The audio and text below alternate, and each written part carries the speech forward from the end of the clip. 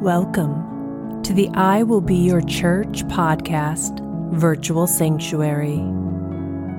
Be strengthened today with the truth of God's love so that you can say to your families, your friends, your co-workers, and your social media worlds, I will be your church.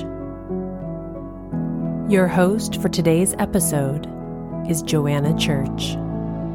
Welcome back to this season where we are talking about growing up and maturing spiritually. Today we are going to talk about the importance of maturing in love. We are going to look at a lot of scriptures that talk about love today, and this may be one of the most important messages that I speak on, and I'm going to give you two reasons for that from scripture. The first is from 1 Corinthians 13, when the Apostle Paul tells us that without love being at the foundation of our walk with God, everything else we do, any religious act, prophesying, reading scriptures, fasting, preaching, teaching, praying, giving, caring for the poor, all of those things mean nothing if those actions are not rooted in and flowing from the love of God. And Galatians 5:6 tells us that no external rituals that we do in our body brings about righteousness and salvation in our lives, but that our faith is activated and expressed and actually works through God's love. Have you ever wondered how to get your faith working for you? Receive God's love for you and let His love fill your life so full that you cannot doubt His salvation. You won't be able to doubt His provision or His healing. You won't be able to doubt His direction or His deliverance. Your faith will start working and producing fruit when you stand secure in the knowledge of His love. You know, the world has tried to get us to see love as something that originates from within ourselves. We are bombarded with the message of the world that love is rooted in sexual and emotional attraction, and therefore any love is true love. But as citizens of the kingdom of heaven, we see love from an entirely different understanding. Because in the kingdom of God, love is God, and God is love. He is the originator. He is the source. He is the root. We can't even fully express our own love until we have first received His love. Sexual and emotional love can fade, but His love can never fade because He is love and He cannot fade. Now, I am not trying to come to you today and pretend that I have it all together and that I walk in and fully understand and comprehend the full love of God. I'm still growing in this area myself, and I'm desperately seeking a greater understanding and greater receptivity on my part of God's love. And the thing about it is the fact that God is love means that there is nothing that we can do to earn that love. There's not any sort of religious ritual or works that I can do that are going to make God be able to love me anymore. And the reason for that is because there is no variation to God. There is no up or down in God. There is no fading, as I said. There is no magnification or demagnification of love from God, because to do that would be to diminish Himself or to make Himself greater when He can't. He is God and He is love. So when God chooses to pour His love out on us, that means He's pouring Himself on us. He's making that choice to do it, and there is no greater or lesser that He can present to us. So when in the book of Acts it says that the scripture was fulfilled on the day of Pentecost when the Spirit was poured out on the people in the upper room, Peter got up and he said, today the prophecy from Joel is being fulfilled in your sight. The prophecy that states that the Spirit of God would be poured out on all flesh. All flesh. Everyone in the world, every part of the world, the love of God, the Spirit of God, the Spirit of love, God Himself was poured out onto this earth, all of His love poured out onto every human. And every human from that day forward is now in the position to choose whether or not they are going to raise their hands to God and receive that love, that unending, higher than we can understand, deeper than we can understand, greater and wider than we can understand love of God that has been poured out on them. It is their choice. Will I receive that love? And that is your choice today. Will you receive the full love of God? Let's look at some scriptures. 1 John 4, 7 through 21. Now, I'm not going to read this entire passage. What I'm going to do is just read all of the places where it talks about God and His love in those passages. But I encourage you to go back yourself and read the full context of these passages. 1 John 4, 7 through 21. Love comes from God. God is love. This is real love. Not that we loved God, but that He loved us. God loved us that much. His love is brought to full expression in us. God is love, and all who live in love live in God, and God lives in them. We know how much God loves us, and we have put our trust in His love. Such love has no fear, because perfect love casts out all fear. If we are afraid, it is because we fear punishment. And this shows that we have not fully experienced His perfect love. Think about that for a second. His love is so perfect, so consistent, so much a part of who He is, that when we have received God's love and we have allowed ourselves to fully experience His love, we can live in this world with no fear. Because when situations or troubles or persecutions or lack or sickness or loss of jobs or inflation, when any of these things come our way, we can have no fear because we know and walk in the love of God for us. Which takes me back to my first point at the beginning. How do we get our faith working during those hard times? By receiving God's love for us, by believing that He loves us, that He has poured out Himself, His love on us, because our faith works by trusting in His love. Do you find it hard to believe that God loves you specifically, you personally? You aren't some super Christian, megastar pastor, some missionary in a foreign land. You may be just struggling to make it through each day without cursing out your neighbor.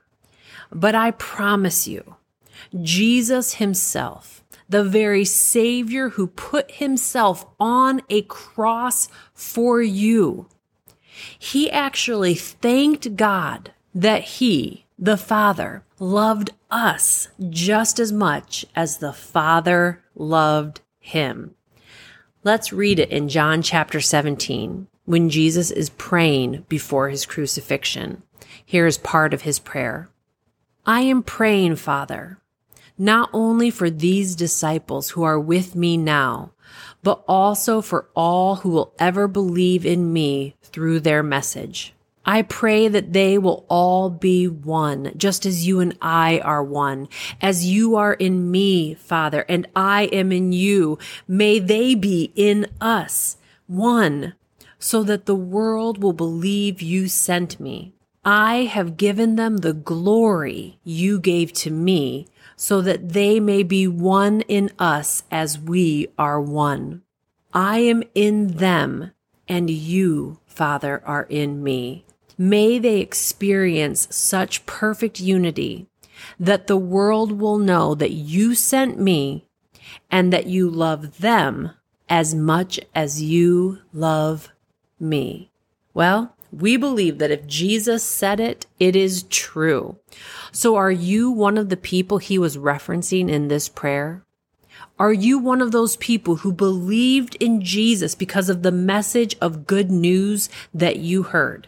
If so, then this passage of scripture says that you are loved by God with the same measure and fervency that God loves Jesus, his firstborn son. He even goes on to say that because we believe in him, he also gives us the same glory, the same worth, the same value, the same weightiness and presence. That's what glory is. The divine worth, the divine weightiness of God. Jesus said, I have given my glory to those whom I have loved, just as I have been given glory by the Father. If you can latch on to this today, if you can grab that truth and believe it, your life will be completely transformed. Your faith in all of the promises of God will begin working in your life because our faith works by his love. You can live in this world with no fear because his perfect love working in your life will cast out all fear. Your mind will transform into kingdom thinking mind as you grow from the root of his love for you. Your soul and emotions will find peace and stability as you grow and mature from the root of his love for you. Your body will find healing as you grow from the root of his love for you. The way you see and deal with finances will change as you grow from the root of his love for you. Your ability to recognize and follow his leading and direction in your life will increase and mature as you grow from the root of his love for you. Your ability to learn new things and expand your understanding will increase as you grow up from the root of his love for you. Your confidence to step out in faith, to pray for other people, give prophetic words of wisdom to other people will increase as you grow and mature in his love for you. And ultimately, your ability to truly walk and live in love towards your fellow humans will explode as you grow and branch off and produce the fruit of love from his root of love for you.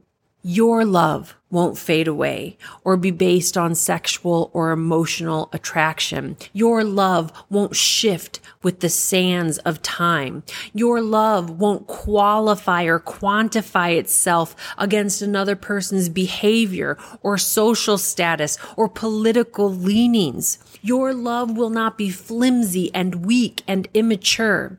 But when you are connected to the actual root that is love himself, you will grow up and mature into a mighty oak tree of love that is immovable in the face of mocking, scorn, betrayal, offense, persecution, and hate.